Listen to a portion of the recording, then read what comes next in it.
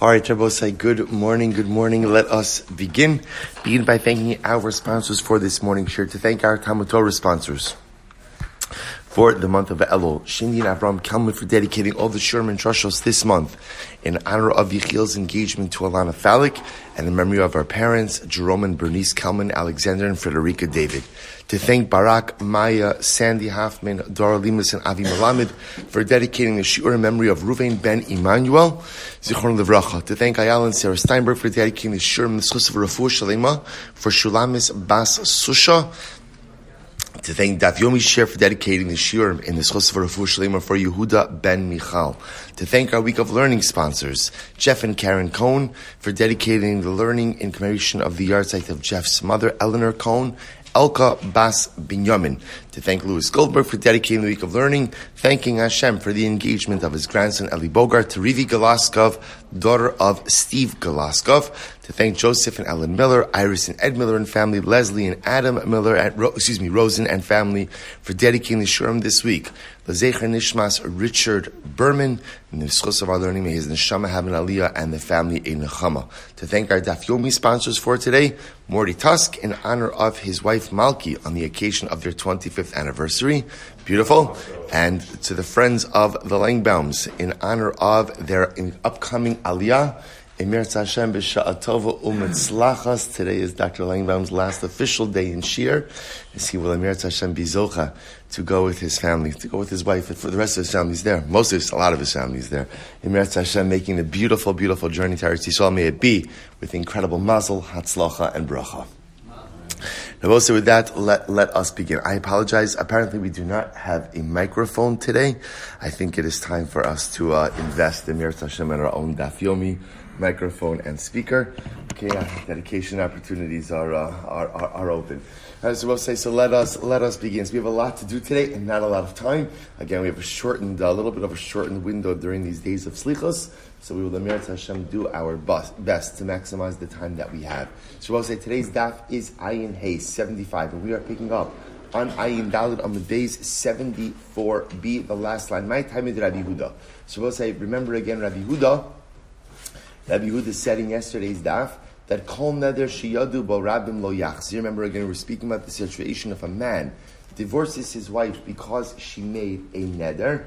So Rabbi Huda says, depending on the type of neder, triggers this halacha.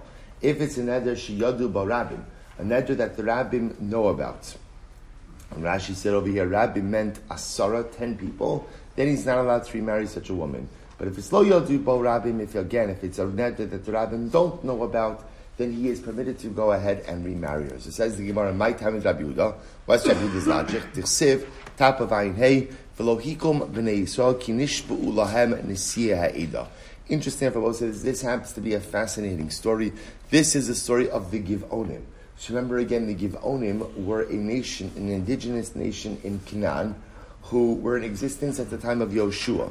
Now remember again, the mandate for any indigenous nations in Canaan was that either they are free to leave Canaan as Klal Yisrael comes in, or ultimately, again, they would be conquered. The Giv'onim disguised themselves as a foreign nation, someone outside of Canaan. They introduced themselves to Yoshua. Yoshua and the Zakanim made a treaty with them, but then when their deception was discovered, Yoshua felt that he could not go back on the treaty. So they were made into water carriers. They served Klal Yisrael. The point over here is because this was a neder that was made publicly, there was no revocation from it. This is the source, or revocation of it. This was the source of Rabbi Yehuda's ruling. V'kama rabbim. How much is a rabbim? Rav Nachman bar Yitzchak Amar Shlosha. Right? He says 3. So Yamim Shnayim. So the Gemara says Rabbim Shlosha. Rabbi Yitzchak Amar Asara. So Rabbi Yitzchak says no, it means 10. So the Gemara says Eda Ksiv Bahu. After all, again, because it says the lashon of Eda. Okay. So Rabbi Meir says Kol neder shetzarich hakiras chacham lo yachzir. Rabbi Meir says any neder that requires the chakira of a chacham. Now, I will say again, remember, the chakira of a chacham is a neder which requires a chacham to really get involved in understanding the mechanics of it. Ultimately, if a man divorces his wife because of such a neder, she is not permitted to go ahead and return her. Rabbi Elazar Omer, Lo asru tzarich ela mipnei she'eno tzarich. Rabbi Lazar says, ultimately, again, they only assert a neder that says tzarich hakiras chacham, lest you come because of a neder she'eno tzarich. So the Gemara might come in. What are they arguing about? So we'll say again, remember, this whole thing was represented a little bit of a tangent on our primary sugya. What are they arguing about? Rabbi Meir Savar, Adam Shirotze Shetisbaze Ishto Bebezdin. Rabbi Meir holds that, we had this interesting lashon in yesterday's daf, which literally means a man wants his wife to be degraded in Bezdin. Now, of course, remember, we explained that wasn't the case. That wasn't the case. Not the pshat that a man wants his wife to be degraded. Rather, what's the pshat? A man is okay if his wife has to go to Bezdin in order to revoke her particular neder. Rabbi Lazar Savar, in Adam Roza Shetisbaze Ishto Bebezdin. Rabbi Lazar holds that no, a man doesn't. In other words, a man would rather his wife not be degraded in Bezdin. Rava says, Rava Amar, Hacha be'isha chashuva askinon. Rava holds that here, what are we talking about? An isha chashuva, an important woman. Da'amar lo necha li di'itzar bekravo seha. So Rabbi say this is interesting. So the Rava suggests over here, we're talking over here about an isha chashuva, and a man says, ultimately, again, I don't want to become prohibited in her relatives. In other words, even if I'm not going to be married to her, I don't want to create a situation, ultimately, again, where I'm precluded from marrying into the family. The Amar, if that's the case, Seva diktani, aval husha halach eitzel chacham, vehetiru, eitzel rofe veripa, also, mikudeshes. So we'll say, remember again, this references back to Braisa that we had on top of Ayin Dalit Amud Beis in yesterday's daf. What was that Braisa? So we'll say that Braisa was, remember, the case we dealt with was that a man made a condition. He was Mekadesh al Tanai. What was the Tanai? Hari'at mikudeshes li almanas she'in alayach nidarim. Or almanas she'in lach mumin. Right? You have no mum.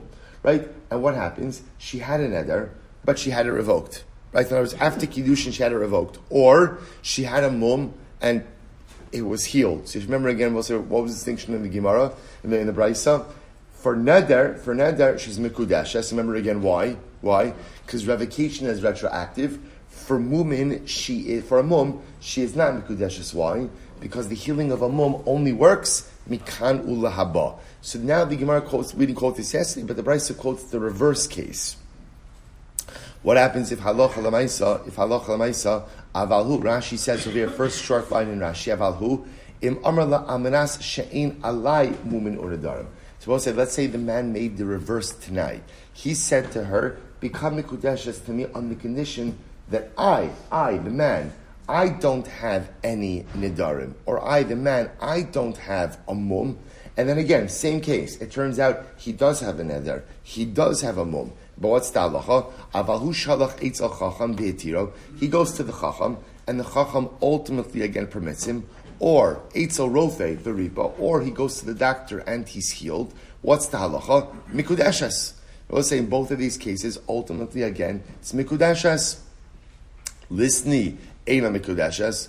Ultimately, again, they should also say in the Mikudeshes, like I said by the woman, and we can see over here we're talking about again an important individual from an important family. The Amra, because she could say, Lo necha leidi I don't, even if I can't be married to him, I don't want to be usher to his relatives, and therefore I'd rather the dissolution of the marriage than the divorce. So the Gemara says, this is fascinating. We'll say, Ihi, this is a. Oh, thank you. Perfect. Thank you so much. So the Gemara says, Ihi b'chol dehu nechala. Well, this is actually a fascinating societal statement. A woman is happy with any husband. Right? A woman is happy with any husband. Now we'll say, what does this mean? From a woman's perspective, it is better to be with someone than it is to be with no one. I think is the popular Mamar Chazal goes, right? If you can't be with the one you love the one you're with, right? So Lamaisa. Thank you so much. Thank you. So I'll say, so what's interesting about this, and remember again, what I want to point out over here, I will say, is it's a societal thing. Remember, we've spoken about this many times, that marriage for a woman represented a sense of physical security, financial security. So when Chazal say like this, like a woman would marry anyone, like they don't literally mean a woman would marry anyone, but what it means was that at least historically, a man was much more selective about who he was marrying than a woman, right? Because a man had the luxury of being much more selective, whereas for a woman, ultimately, again, marriage was an absolute necessity for her physical and financial security. So the Gemara gives some examples of this. Amar Abaye says, "Dishum shemana gavra korse becharsa ramila." So what Abaye says, even if a woman is married to a very short man, shum shemana gavra means a man who's as tall as an ant. Right? In other words, even if a woman is married to a very short man, she could put her chair, Rashi says, Kursei bechorsa ramila. If you look at Rashi, Rashi says over here, Kursei borchorsa ramya, kisa ben hasaros benos chorin moshiva, kolomar gamli bal kimochem. She could literally put her chair amongst the free women. In other words, marriage affords a woman a certain level of status. So she said even if her husband is as short as an ant, at least it allows her to place her chair amongst the other free women. Rav Papa says, "The nafsa gavra tikre b'seifa bava v'tesiv." Rav Papa says, even if a woman's husband is a nafsa, Rashi says nafsa is menafes semer v'umlas musi. He combs wool, which was considered to be a very degrading profession.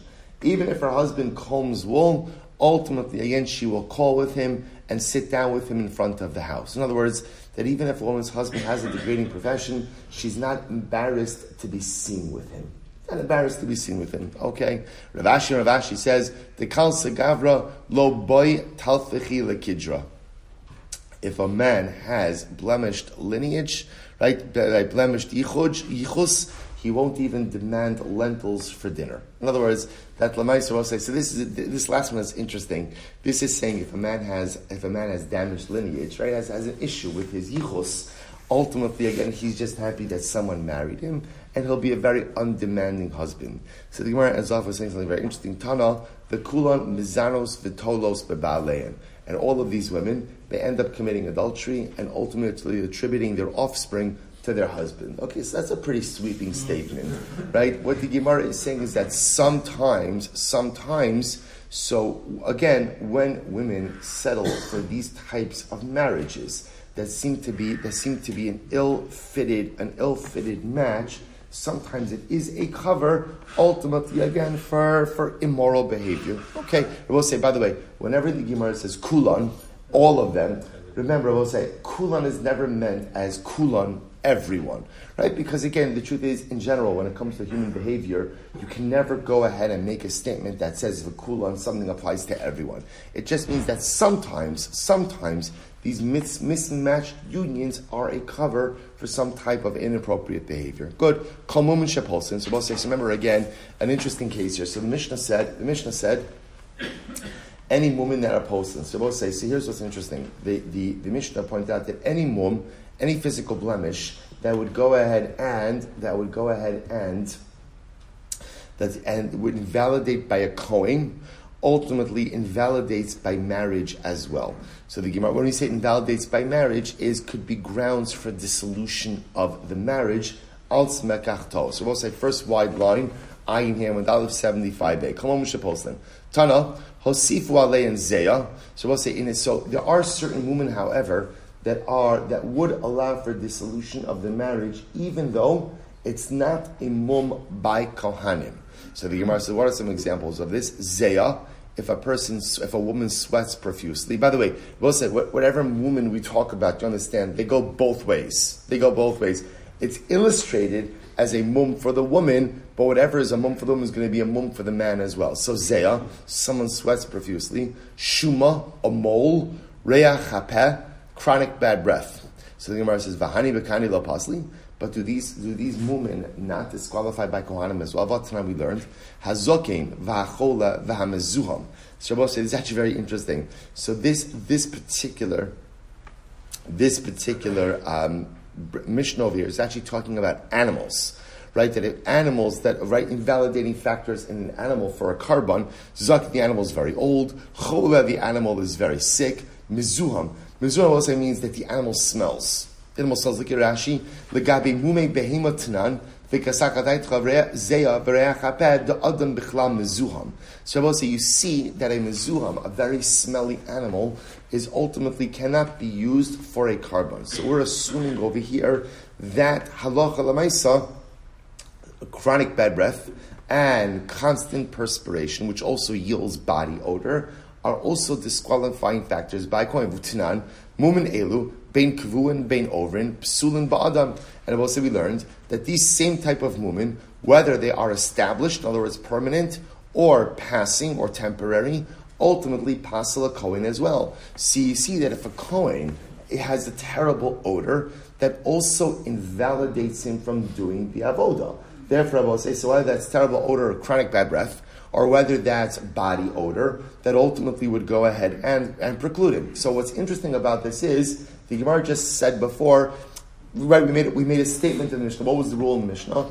Any mum which disqualifies a kohen will also be problematic in the context of a marriage. So the Gemara says, but in addition to the mumin of a kohen, we also add in that what? Perspiration, a mole, and bad breath. But at least perspiration and bad breath seem to be included in the mumin of a kohen. To which the Gemara says, there's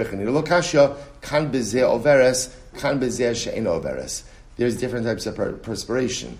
Also, ultimately, again, there's perspiration that is a temporary issue, and then there's chronic perspiration, to which the Gemara says, Rav Ashi Amar, Zeya Amazon Karamis. Rav Ashi says, no, you're talking about two different things. They both say there's a difference between Zeya, someone who perspires a lot, someone who sweats a lot, versus Mizuham. They both say, so Zeya means perspiration, which of course does lead to body odor, versus Mizuham, which is a state of intense body odor. So the Gemara says, Hasam Gabe Kohanim, Afshal Avra Bikiwa Dechamra, Shabbos Umerecha Panami Afshar Dinakat Pilpula Bepume Vavaravoda. See, even if a kohen has body odor, so all you need to do, I will say, is see, if a kohen has body odor, I don't need, or bad breath for that matter, we don't need to cure it. What do we need to do? Treat it. Right? Treat it. And how long did they treat it for? Just while it's doing the avodah. So in other words, Rabbi say, how do you cure body odor? This is actually how do you treat body odor? Interesting, a bath of wine vinegar. Fascinating, right? A bath of wine vinegar. So Rabbi say, all you need to do is before he has to do the avodah, let him take the bath of wine vinegar. Or, so for bad breath, pilpula b'pume, put a pepper in your mouth. I guess it's like, this is the Talmudic Listerine strip, right? So I'll say, so just put a pepper in your mouth. And that's it. In other words, that there's a way to remedy this situation, because I don't have to cure it. I just have to take it away during the window of avodah. So the Gemara says, Aval gabe isha lo efshar. But we'll say, obviously that works in avodah, because all I have to do is treat it episodically when he's doing the avodah. What I can't do is what? It's not going to work in the context of a marriage. Because in the context of a marriage, if a woman has chronic bad breath, or for that matter, again, if a woman has chronic body odor, well, what are you going to do? In other words, it's a chronic issue will undermine the marriage. So the Gemara says, fine. So we'll say that's body odor and bad breath. So the Gemara says, Hai shuma hechi damyo. What's the case of the mole? Se'ide ispeisar hacha v'hacha pasla. So we'll say, interestingly enough, a mole that has hair apparently is considered to be a mum, both by Kohanim as well as by a marriage. To which the Gemara says, the lo isbasar, and ultimately again, if it doesn't have hair in the mole, so ishuma gidolahi hacha v'hacha pasla. So if it's a large mole, again we'll discuss what large means, right? Right? Then ultimately that's a mole. Ishuma kitana he. If ultimately again it's a small mole, hacha v'hacha lo pasla, then both by marriage as well as by kahuna, ultimately, again, it won't invalidate. I'll just mention the concept of mumin by Kohanim is very interesting. In general, why is it that a mum, right, passes according from doing the avodah? So as Menachem just mentioned, this incredible Sefer HaChinuch. The Sefer HaChinuch says that when people come to the Beis HaMikdash and they observe the Kohanim doing the avodah, ultimately, we want them to focus on the avodah. When a person has a mum, it's a distraction. It's not the Torah chas v'shalom going in and discriminating against people with handicaps or with different. Let's say it's just the idea over here that we know this, when a person looks different, does something different, by definition, my attention is drawn to that. We don't want distractions in the Beis HaMikdash. A person's coming, we want them to be wholly, totally focused on the avodah. So therefore, again, the Gemara says, what type of mole are we talking about over here? And if it's a small mole, then again, a small mole is not a mum. Tisanya, because we learned, Shuma Shiyish Baseyar, if you have a mole that has hair, Harez a mum. That's a mum. Ein Baseyar, if it doesn't have hair. Right? Gidola, if it's a large one. Harez a mum. It's a mum. Kitana, is a mum. So if it is a Gidola, I will say, by the way, what is considered to be a large mole? Perush of Shigmaliel, Ad ki Isser ha'Italki. The size of an Italian Isser. Size of an Italian, which I will say the post can bring down, quarter of an inch. That's a large mole. Amrav Yossi ben Chanina. So we'll say, what's the case? So we'll say, what's the case of the mole that could potentially be a mum for marriage? Be'omedes al padachta, where the mole is on her forehead. The Gemara says, padachta, if it's on her forehead, ra v'nefayis. Then ultimately what? He's seen it. Now we'll say, see, here's the chad. Right? If the woman has a mum, again, I want to be clear. I'm using the case of a woman as a mum, but just to be clear, remember, all of these cases work both ways. Right? Reuven's going to marry Rachel. Rachel has a mole on her forehead. He sees it. If he sees it and he marries her anyway, what does that tell you? He was makabelit. So the Gemara says, padachta, rav nefayis. He saw it, literally again, and he accepted it. So the Gemara says, Papa, no.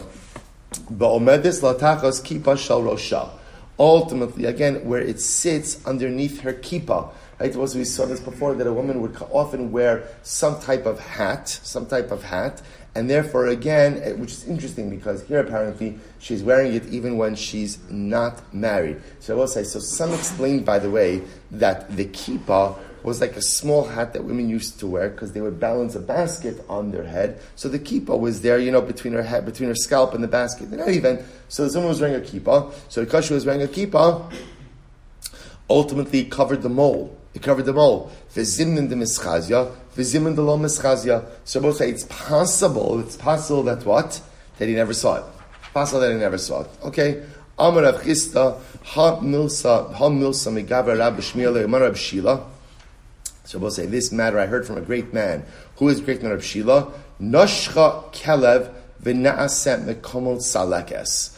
Ultimately, I'm going to say, so what happens if someone, or we'll go just with the case of a woman was bitten on the leg by a dog, and as a result, the area of the bite shriveled up.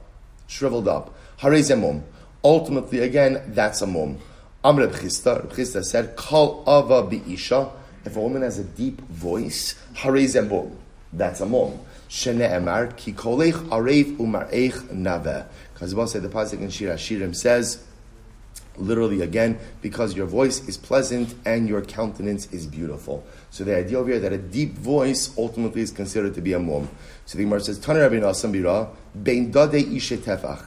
So I will say the Gemara continues to go through the cases of mum. And I will say, what's interesting about this, and again, because we don't really have too much time, because we have to daven slichos, so I will say, I'll just mention why exactly this section is included here in the Gemara is an interesting discussion als the Rishonim and Achronim. But again, so bein dade isha tefach. So I will say the space between the dadayim of an isha, of a woman, is a tefach. Savar Rav Achav Reid Rav Kamed Rav Ashi Meimar tefach lema'al yusa.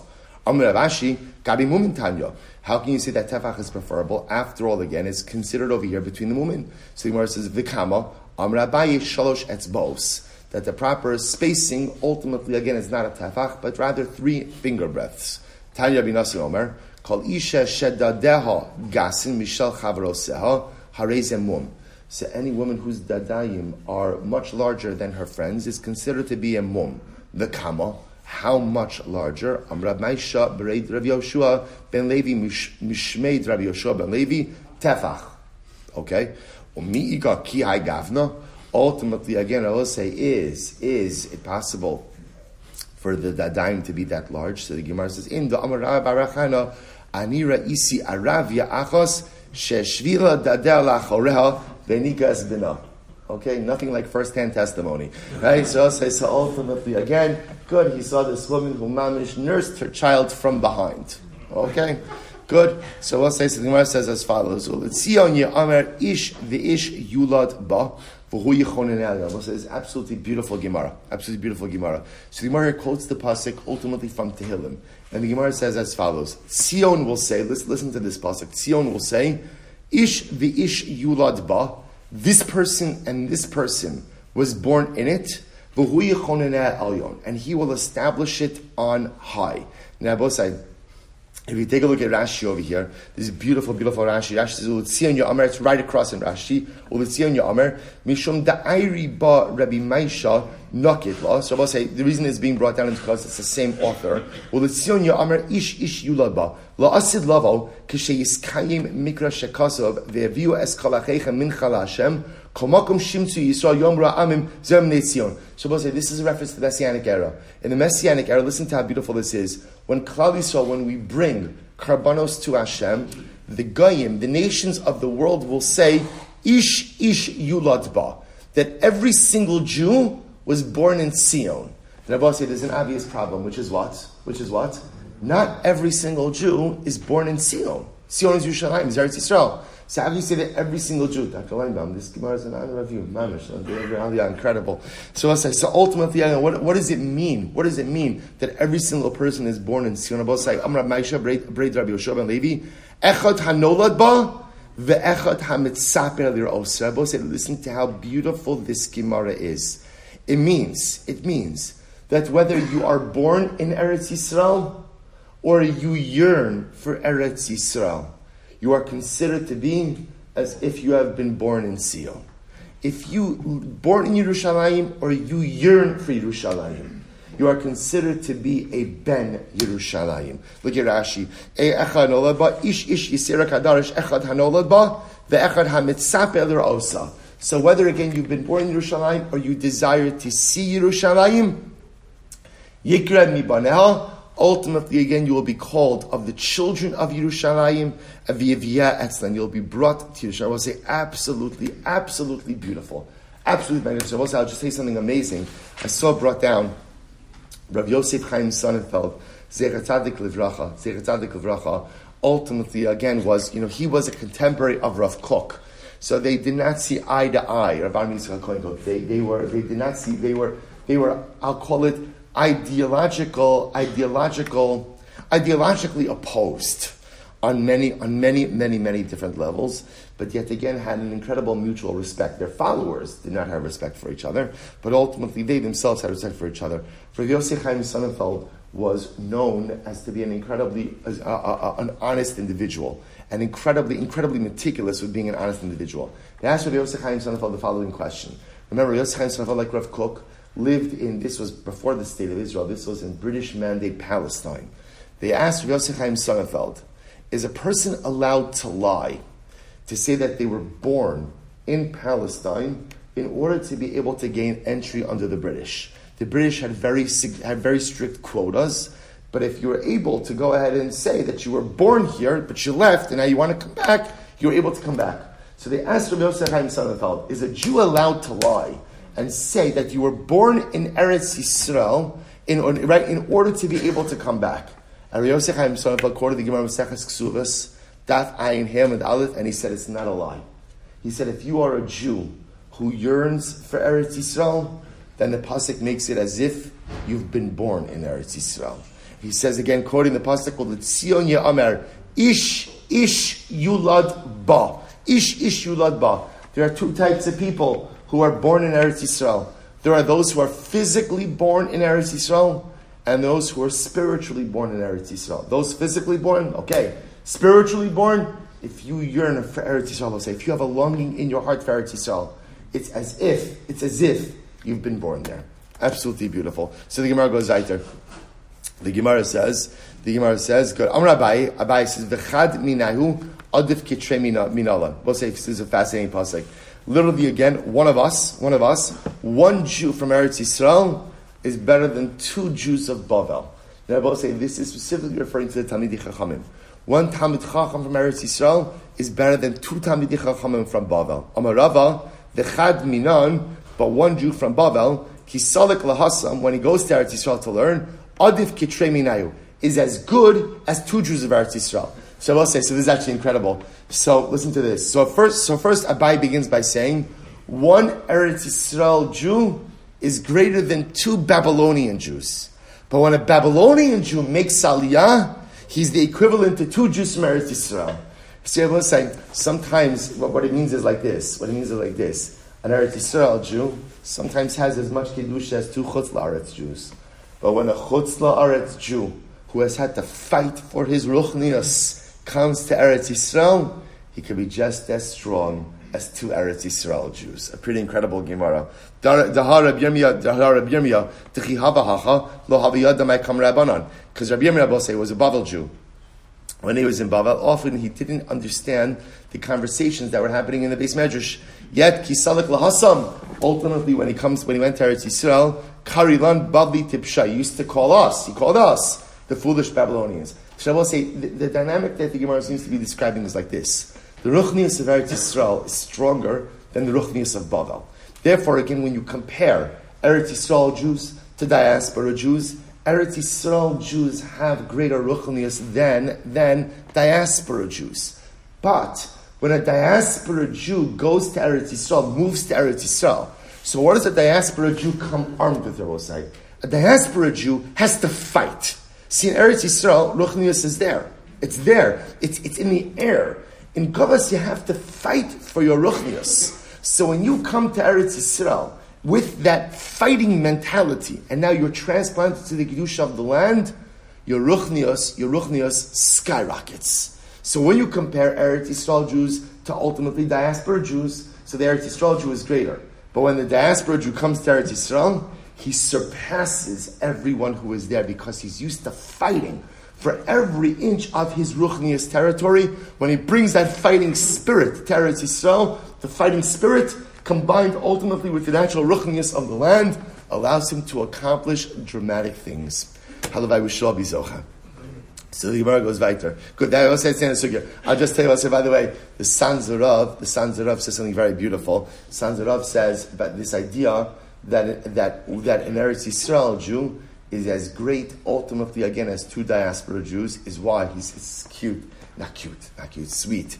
He says, this is why in Eretz Yisrael, you only need 1 day of Yom Tiv, and in Chutz La'aretz, you need 2 days of Yom Tiv.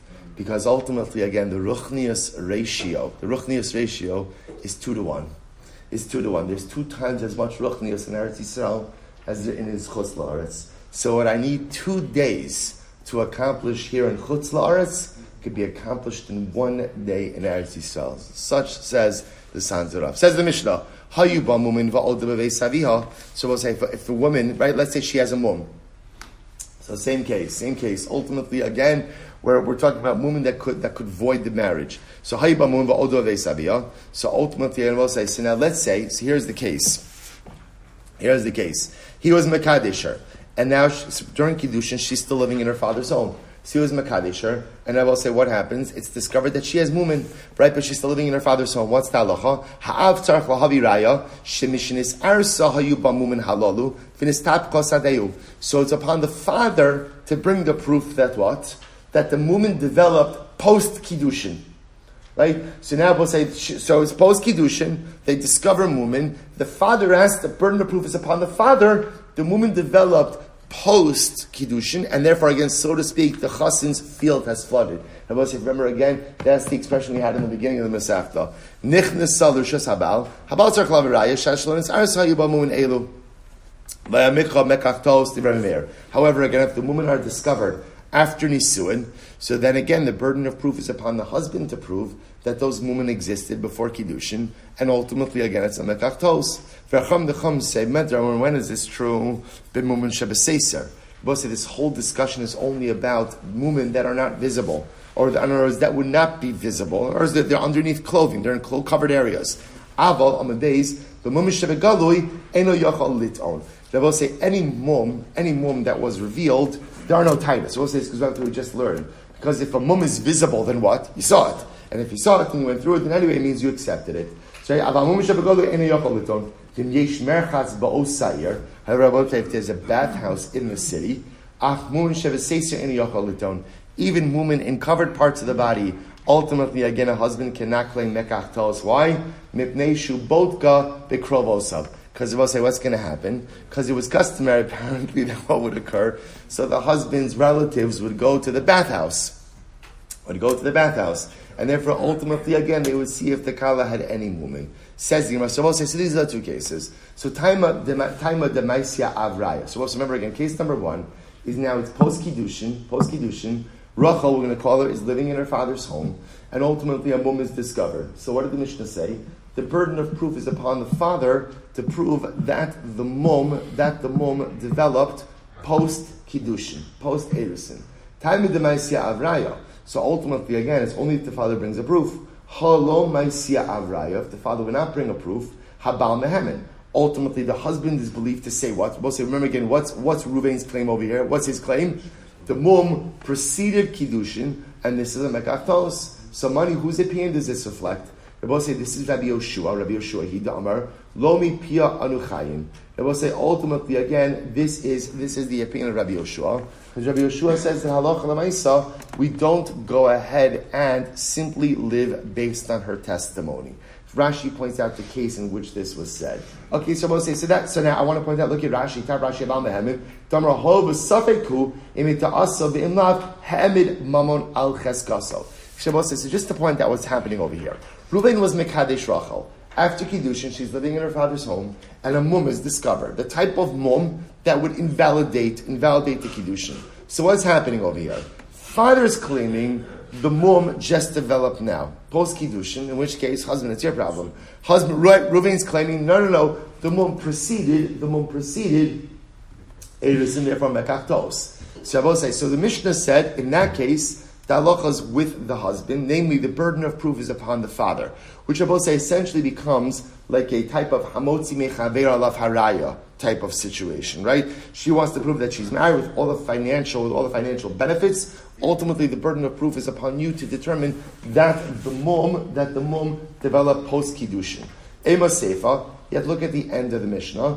Nichnas alashas habal. If now we'll say what happens, the mum develops when. After Nisuin, or I should say, not develops. The mum is discovered. After Nisuin, right? Habal tzarich lahavi raya. The husband, the burden of proof is upon the husband that halacha l'maisa what? That halacha l'maisa, the mum preceded the marriage. Taima, the maisi habal raya. Now ultimately, again, the husband is one who has to bring the proof. Halo maisi habal raya. If the husband would not bring proof, ha'av mehemin. Ultimately, again, the father would be believed. Be believed to say what? That the mum developed after Nisuin. In other words, this Ruvain, she's yours, right? This reflects the Rabbi Gamliel. The Amar ne'emenes. Ultimately, and I both say that says that apparently she is believed. In other words, I both say, so the first part of the Mishnah seems to indicate that we don't accept, quote unquote, her testimony, because remember again, as much as it's the father advocating, it's her testimony as well. Second part of the Mishnah seems to indicate that we do accept her testimony. So what's going on? Amar Rabbi Lazar, Tavra, Misha Shanazu Lo Shanazu. So Rabbi says, you're right.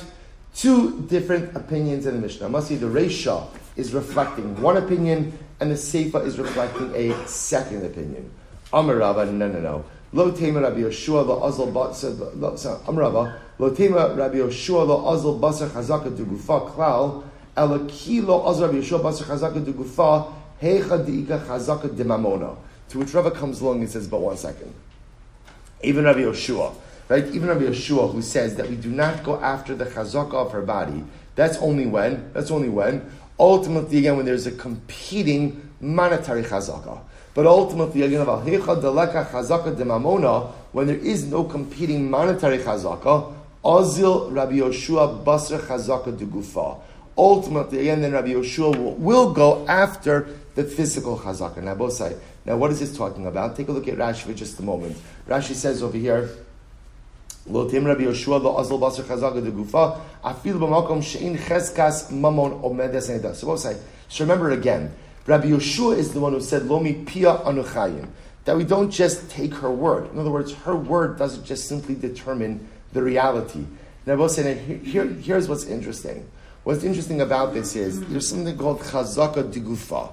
Chazaka de gufa means that we kind of look at whatever. So for example, Chazaka de Gufa would say that we look at where she's holding physically, and where she's holding physically ultimately again would determine the reality. When doesn't Rabbi Yehoshua accept chazaka de gufa? That's only when there is a competing monetary chazaka. Look at Rashi. Chazaka de mamona. So we'll say, for example, here, this would be a case of a competing monetary chazaka. So the Gemara says, this Sanya, I will say, no, we'll stop over here for, actually, let's just finish this up. The Sanya, in Baheres kodem l'seir lavan tameh. In seir lavan kodem l'baheres tahar. So I will say, so for example, the Brisa says, if the Baheres, talking about over here, I will say, by tzaras, so Baheres is the white spot. If the white spot came before the white hair, then ultimately again tameh. In seir lavan kodem l'baheres, if the white hair comes before the Baheres, star. Safek, if you're not sure which came first, tameh. Rabbi Yehoshua Amar Kea. Rabbi Yehoshua says Kea. What's Kea? My Kea. Amar Rava Kea Tahar. Ultimately, again, it means Tahar. So I will say, we'll stop over here for today. But again, I'm leaving you off a little bit on a cliffhanger. We're going to see Rava is going to reconcile. Where we're leaving off, I will say right now, is that Halacha L'Maisa, it appears that there's two different authors of the Mishnah. The Reisha, the case ultimately where the mum is discovered ultimately in the father's home, seems to reflect one opinion. The mum being discovered after Nisuin seems to go ahead and reflect a different opinion. We don't like having the same Mishnah reflecting two different opinions. Rav is going to give us a different resolution tomorrow. But I apologize for the pace. But shkoyach.